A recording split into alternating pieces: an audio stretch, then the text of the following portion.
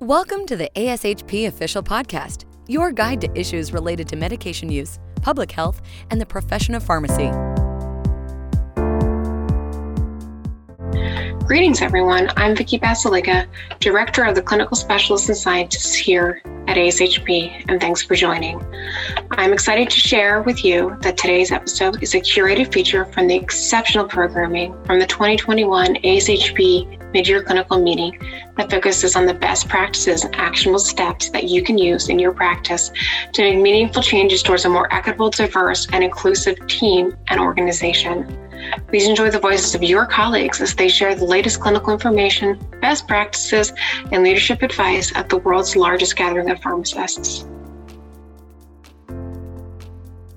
One thing that I want us to do is just to think about the importance of understanding how race is a social construct. And so what that specifically means, as Dr. Walker talked about being anti-racist and addressing health inequities and pursuing health equity, understanding this concept is certainly of value as we do that, and also understanding and addressing how systemic inequities have actually sickened racial and ethnic minority communities. And so I want to really reiterate this idea of how these inequities have actually made certain groups, certain communities more sick. And we've seen that in the background information that's been provided.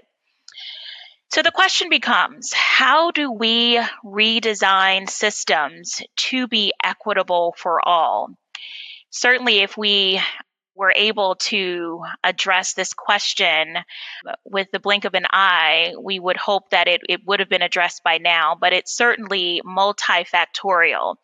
And we as pharmacists can certainly take an active role in helping to redesign systems to be equitable for all. Sir Michael Marmot stated, "Why treat people and send them back to the conditions that made them sick in the first place?" As healthcare providers, we take the oath to care for all patients. Our goal is to make them better, to certainly heal certain conditions, and of course, not make them sicker than they have come to us. But what we are doing, if we are not addressing those social determinants of health, we are definitely treating our patients, but actually sending them out and basically reversing the effects that we are hoping to achieve. So when we think about the social determinants of health, we've certainly received that definition, and we understand that there are a variety of factors, social factors, that can affect one's health. But it's important for us to incorporate those social determinants of health into our comprehensive medication management. So we are the medication experts.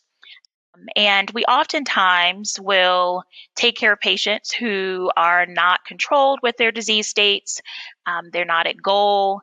And certainly when we're wanting them to be adherent to their medications, that may not be the case. And so we may think that it's due to decisions that are made by the patient, but certainly we do know that there are determinants or factors that we need to uncover. And so the first part of this model is really collecting and uncovering the social determinants of health. This is not a commonplace action that most pharmacists or healthcare providers do. And so that is really the first step, asking questions, really digging deep to understand what are the barriers that are contributing to the patient's management of their disease states. And then obtaining that information. And so some pharmacists may find this to actually be challenging because they don't necessarily know exactly how to ask the questions. But I think it's so important that we, of course, have to build the relationship with the patient. So we're not going to ask about more of the social determinants with patients that we have not built trust with. And so that is certainly an important step before we do collect this information. Now, the other piece to this is certainly the access part, linking the social determinants of health to medication problems. And so, as I mentioned earlier, not necessarily feeling as if or thinking that medication problems are because of the personal decisions of the patient, but definitely finding ways such as, if someone is living in a certain environment that exposes them to toxins, then that can be linked to potentially their uncontrolled asthma. If someone is living in an environment that they're undergoing much stress, then that could potentially be linked to their uncontrolled hypertension. And so with this particular model, and this was an article that was led by Petka, incorporating the social determinants into the comprehensive medication model. And they really provided some insights into the field. The next part was just this planning and implementation, addressing the social determinants that are both related to medication problems and unrelated. And then the other part that they talked about in this particular article was, of course, documentation and use of the entire healthcare team.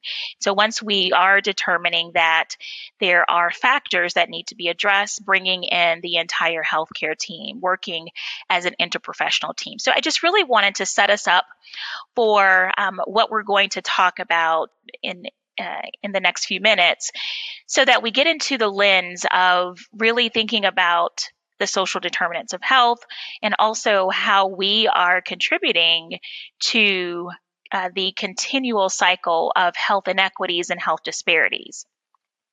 The other important piece is to understand health equity, and certainly Dr. Walker provided some great definitions of health equity. And with this particular visual, it really just showcases the difference between equality and equity. And, equality is not enough. It's certainly, due to historical and contemporary injustices, we see that minoritized groups were not and still not treated equally. And so equity provides the resources that someone needs. And so we see in this particular visual that the equity part, each individual is receiving the actual resource that is needed in order for them to ride the bike successfully. Equity is removal of barriers that explicitly and implicitly disadvantage specifically oppressed groups, and it's the riddance of those policies and practices that result in these inequities and disparities.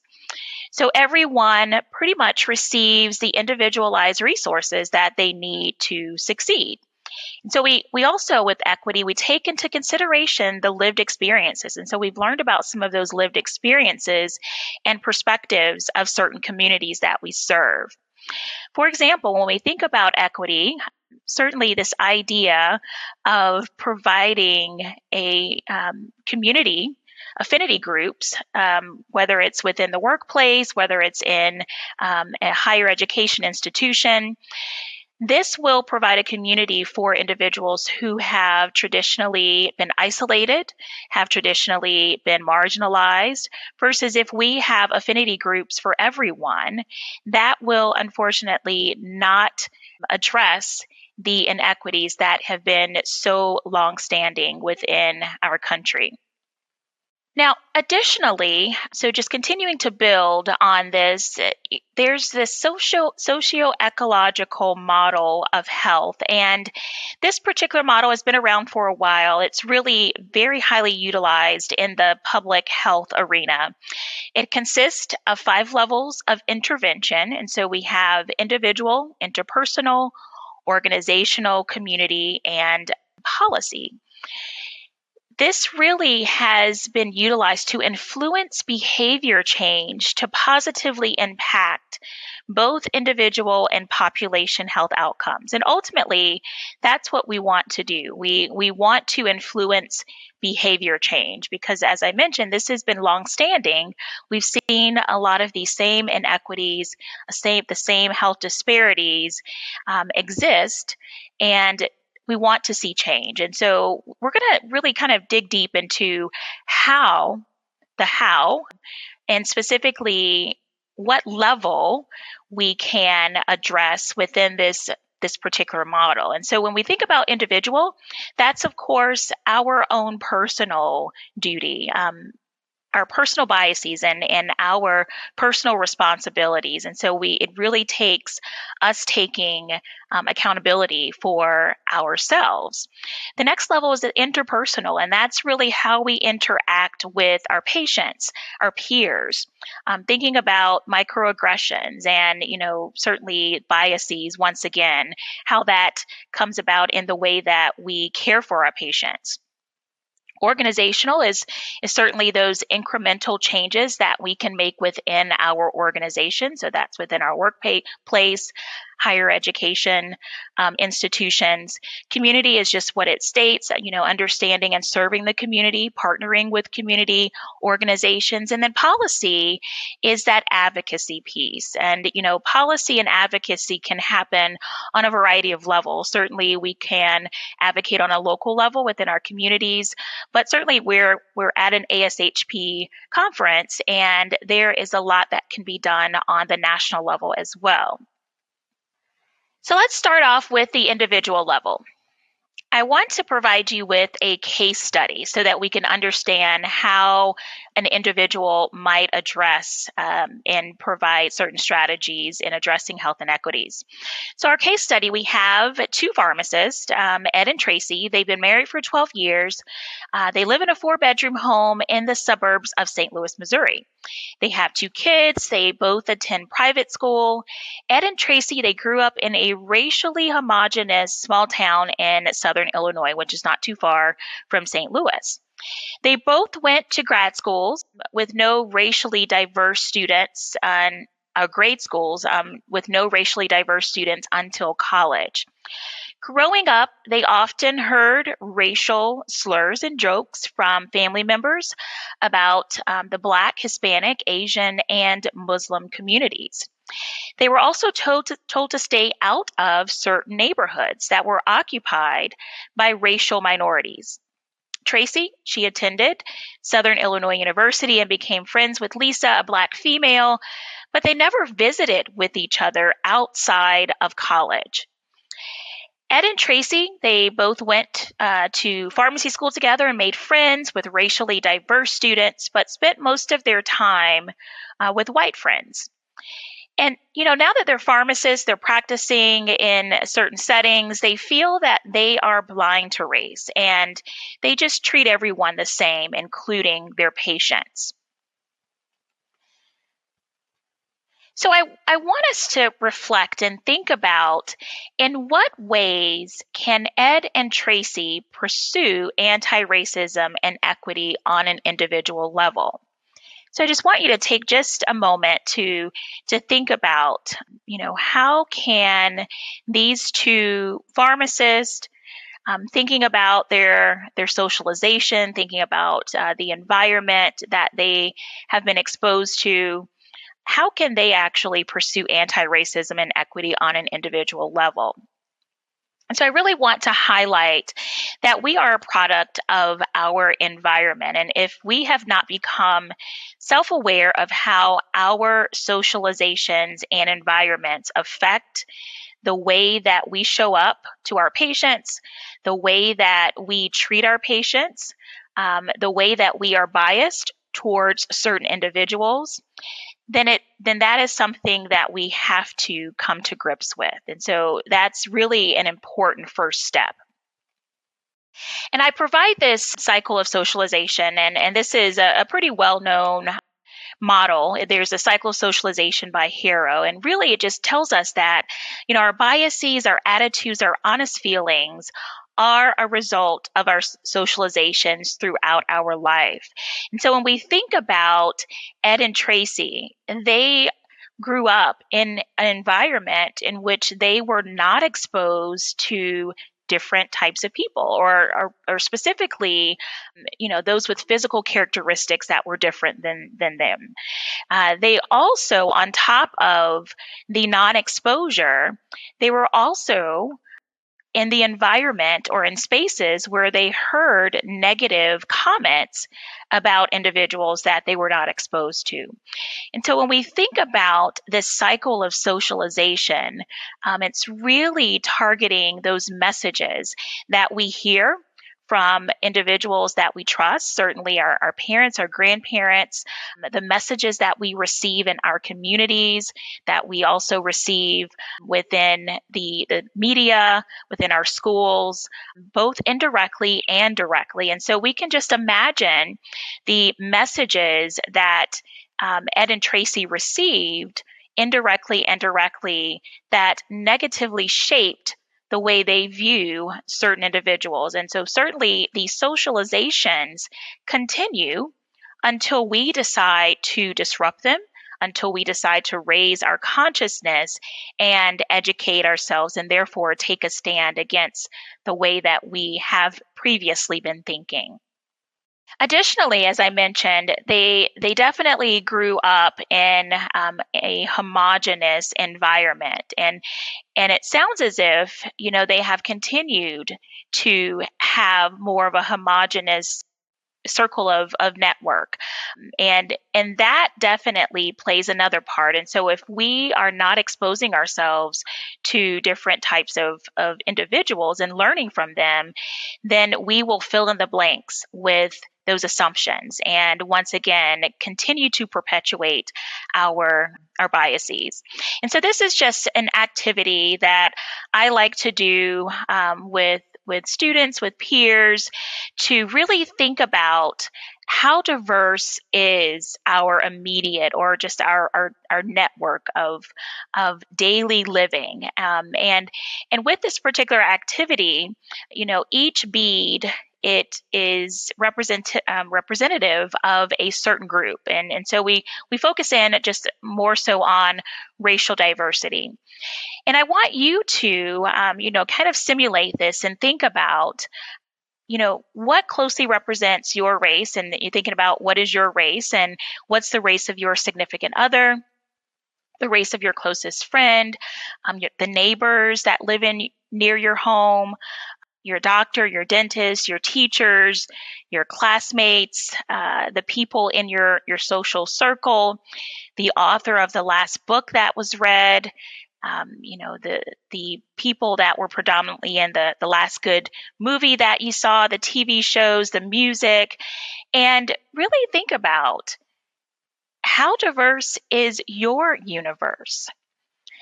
And I know most times when I have actually done this particular activity, it is a shock to recognize how oftentimes, whether it's intentional or not, that we tend to associate with individuals that we share commonalities with, and specifically physical commonalities with.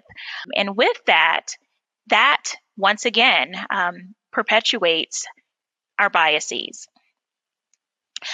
Another tool that I want to share with you is an anti-racism checklist. So Dr. Walker talked about the definition of anti-racism and certainly the importance of us pursuing anti-racism versus it not being enough to not be racist, because this is really active. We are really thinking about the systems that are in place, not just thinking about our own individual actions. But there are individual actions that we can take as we move towards becoming anti-racist. And so there is a full checklist. I've just provided an abbreviated version for you to think about as you are reflecting. And so when we think about this individual level of intervention, it really takes a lot of reflection. It takes a lot of self-awareness as well. So for example, in this checklist, it says, do I continually educate myself about racism and multicultural issues? Do I recognize my own limitations in doing anti-racism work? Can I identify racism as it is happening?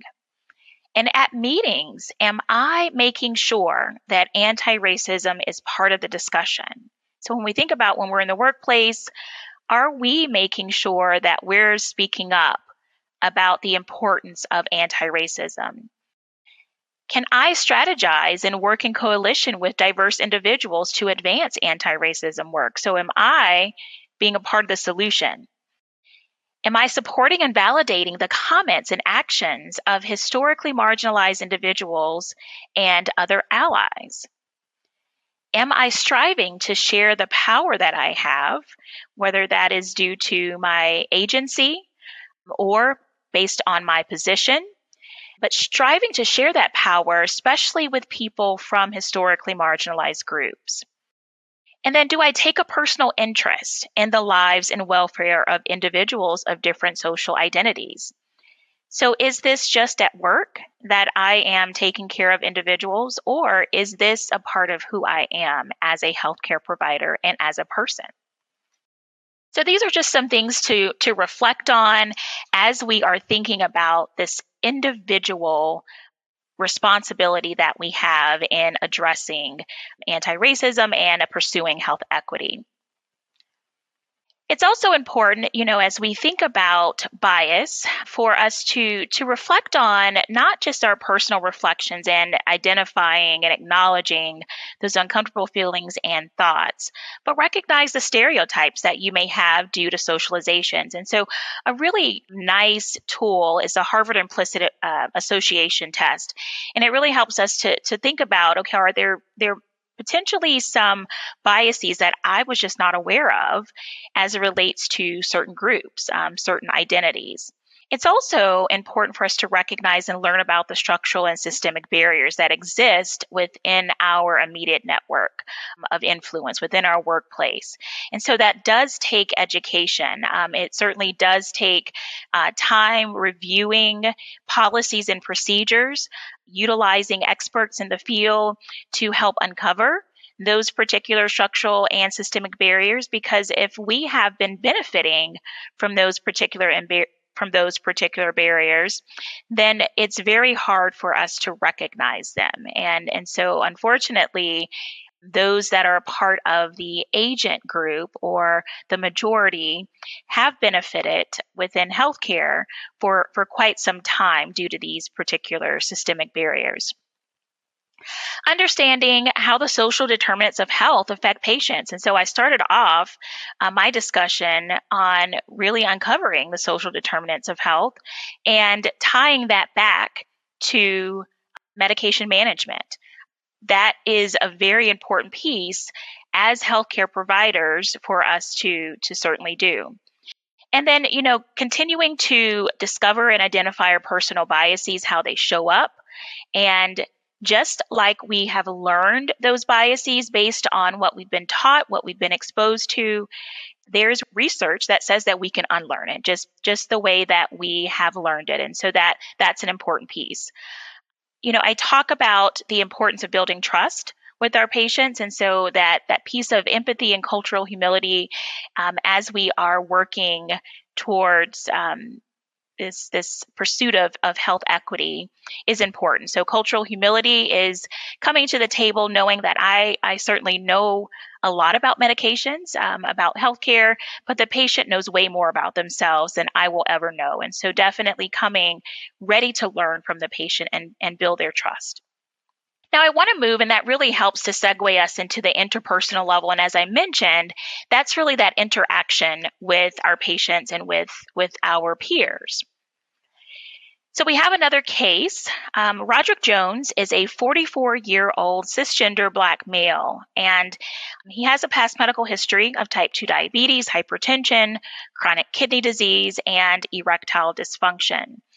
You see that he is obese, and his blood pressure and diabetes are both uncontrolled. He does live in Roxbury, Massachusetts with his father. And so just to give you a little bit of information about this area in Massachusetts, it's segregated. It's one of the most segregated areas out of the 51 metropolitan cities in the United States. And so, Boston, it actually ranks 15th as the most segregated major city. And this particular area is segregated, and it's been that way for quite some time. We see that his current medications seem to not be effective or getting him at goal. And there he works as a medical assistant. There's no physical activity outside of work, often forgets medications and struggles to pay bills, and the car is in the shop. And so, these additional pieces of information, such as struggles to pay bills, the place that he lives, his car is currently in the shop, those are certainly additional pieces of information related to the social determinants of health. The top part is the typical information that we may find in the patient's chart, but this additional information is certainly the social determinants of health.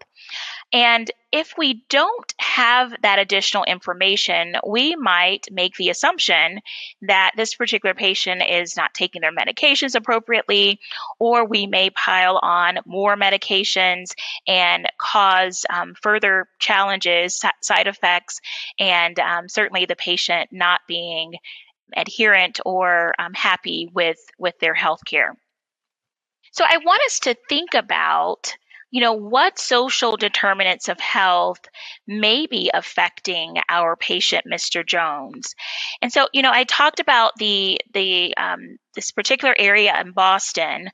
And so I have to share that with it being segregated, the housing state in this particular area is pretty poor. In this particular area, the Federal Reserve Bank of Boston, they reported that the average white household's wealth was about $247,000, and compared that to the average Black household's wealth was $8.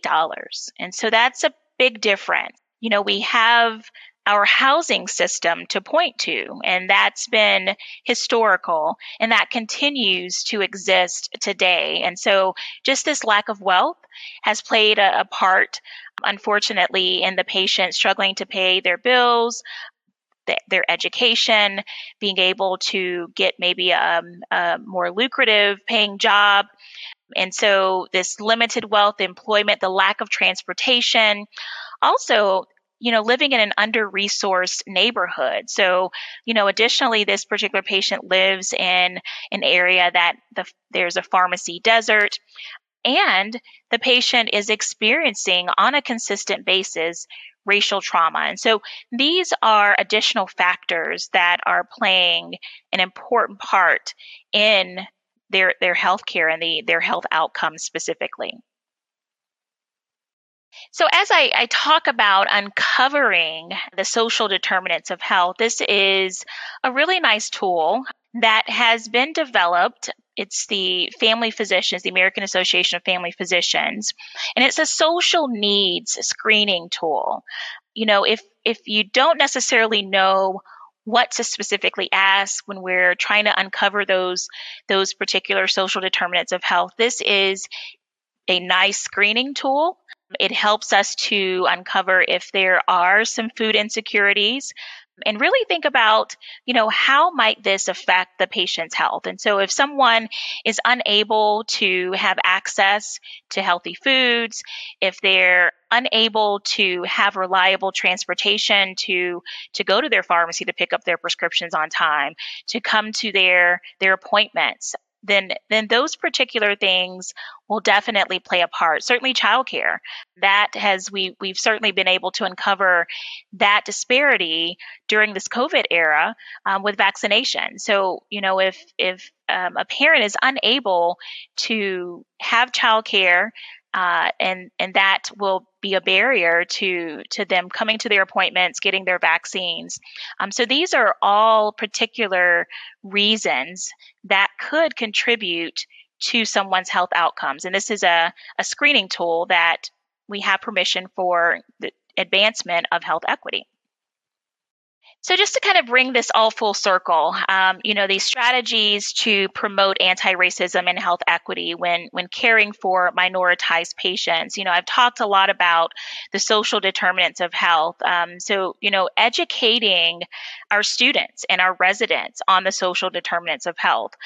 This is an area, there's been some research that looked to see how consistent we've been in educating our learners, and we've found that we've been very inconsistent in tying these inequities to the social determinants of health.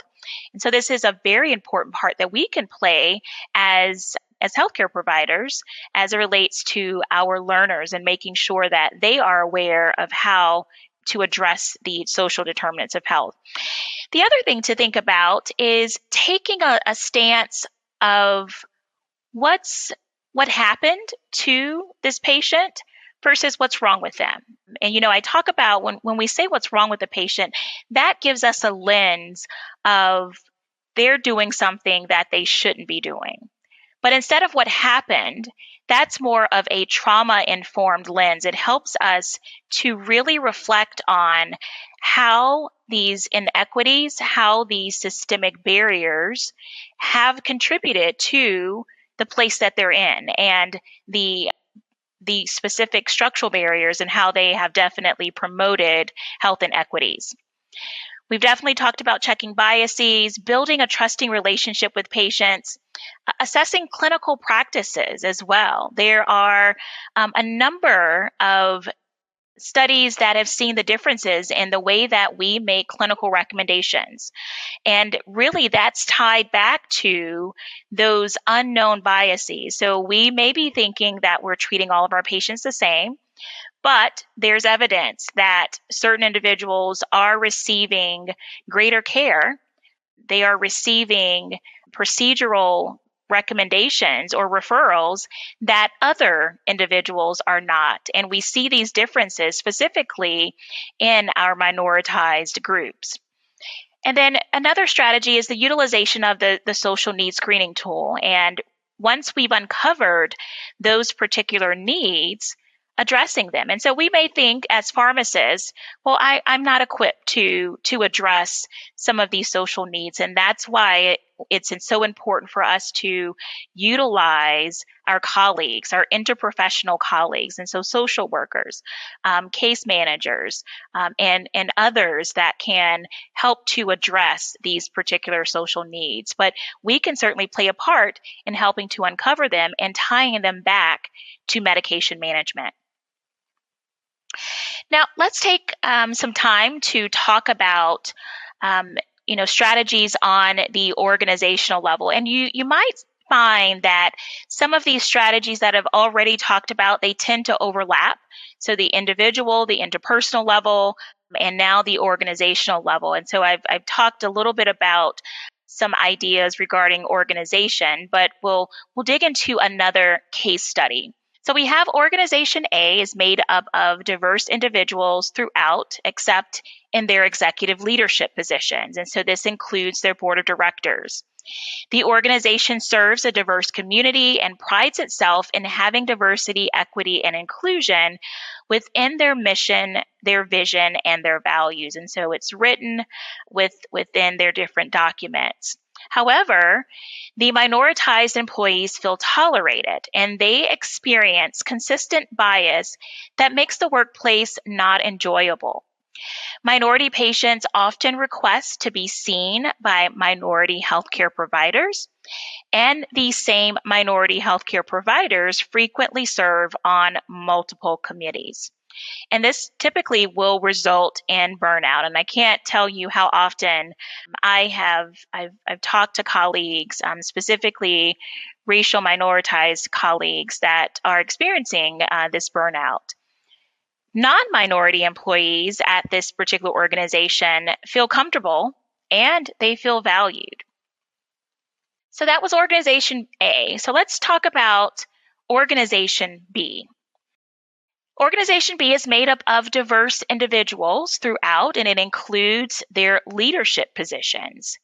The organization has made intentional efforts to hire and promote traditionally marginalized groups, and they have implemented formal with kind of a formal mentorship with improved health outcomes. DEI are included in their mission, vision, values, but also their strategic plan and metric dashboard. Non-minority employees are educating themselves and growing in the area of diversity, equity, and inclusion. Inequitable and non-inclusive policies and procedures are updated accordingly. Employee and patient satisfaction surveys are above average and are improving. So I want us to think about what are the differences between organizations A and B. Certainly we see, as I like to say, we see organization B is walking the walk. They're just not talking the talk. So it's not just about what's written in their mission, their vision, and their values, but they are actually putting this into action. And we see the fruits of their labor as it relates to the representation of the organization. We also see that it's not just the responsibility of certain groups, but everyone on board is taking accountability for educating themselves and growing in this particular area.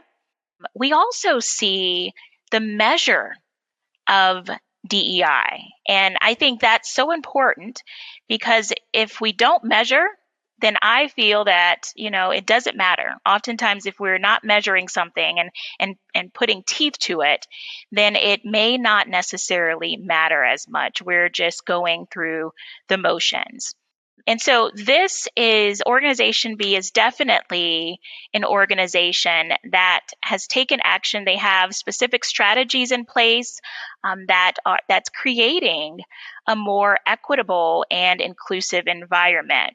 And the other important piece about Organization B is that they are looking at their policies and procedures. And so that's another important organizational strategy when we think about addressing inequities and certainly these structural and systemic barriers.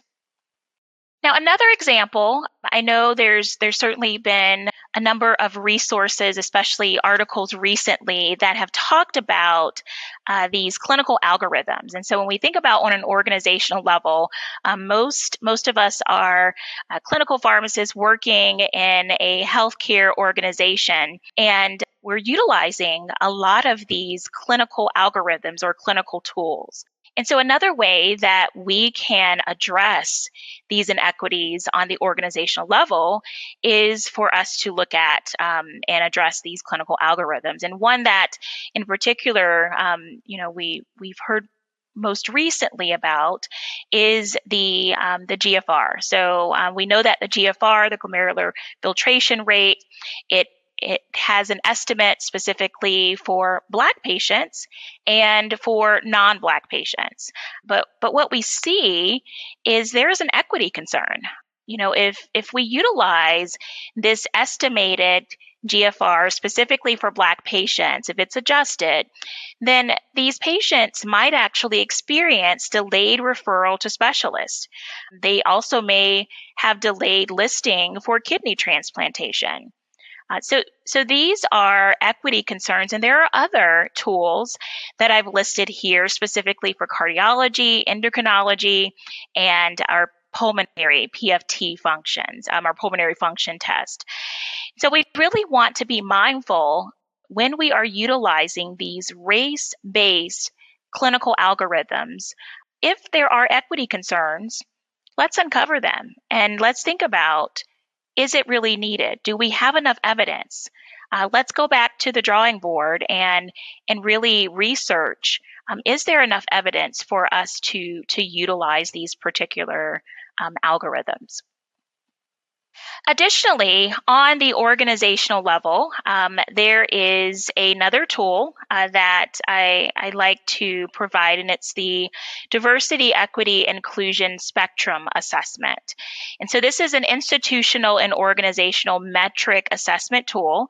And so as I mentioned earlier, it's important for us to measure because if we don't have a goal that we are trying to achieve, then oftentimes our impact is very minimal. And I think that's been a part of the reason why we have continued to see the same health inequities.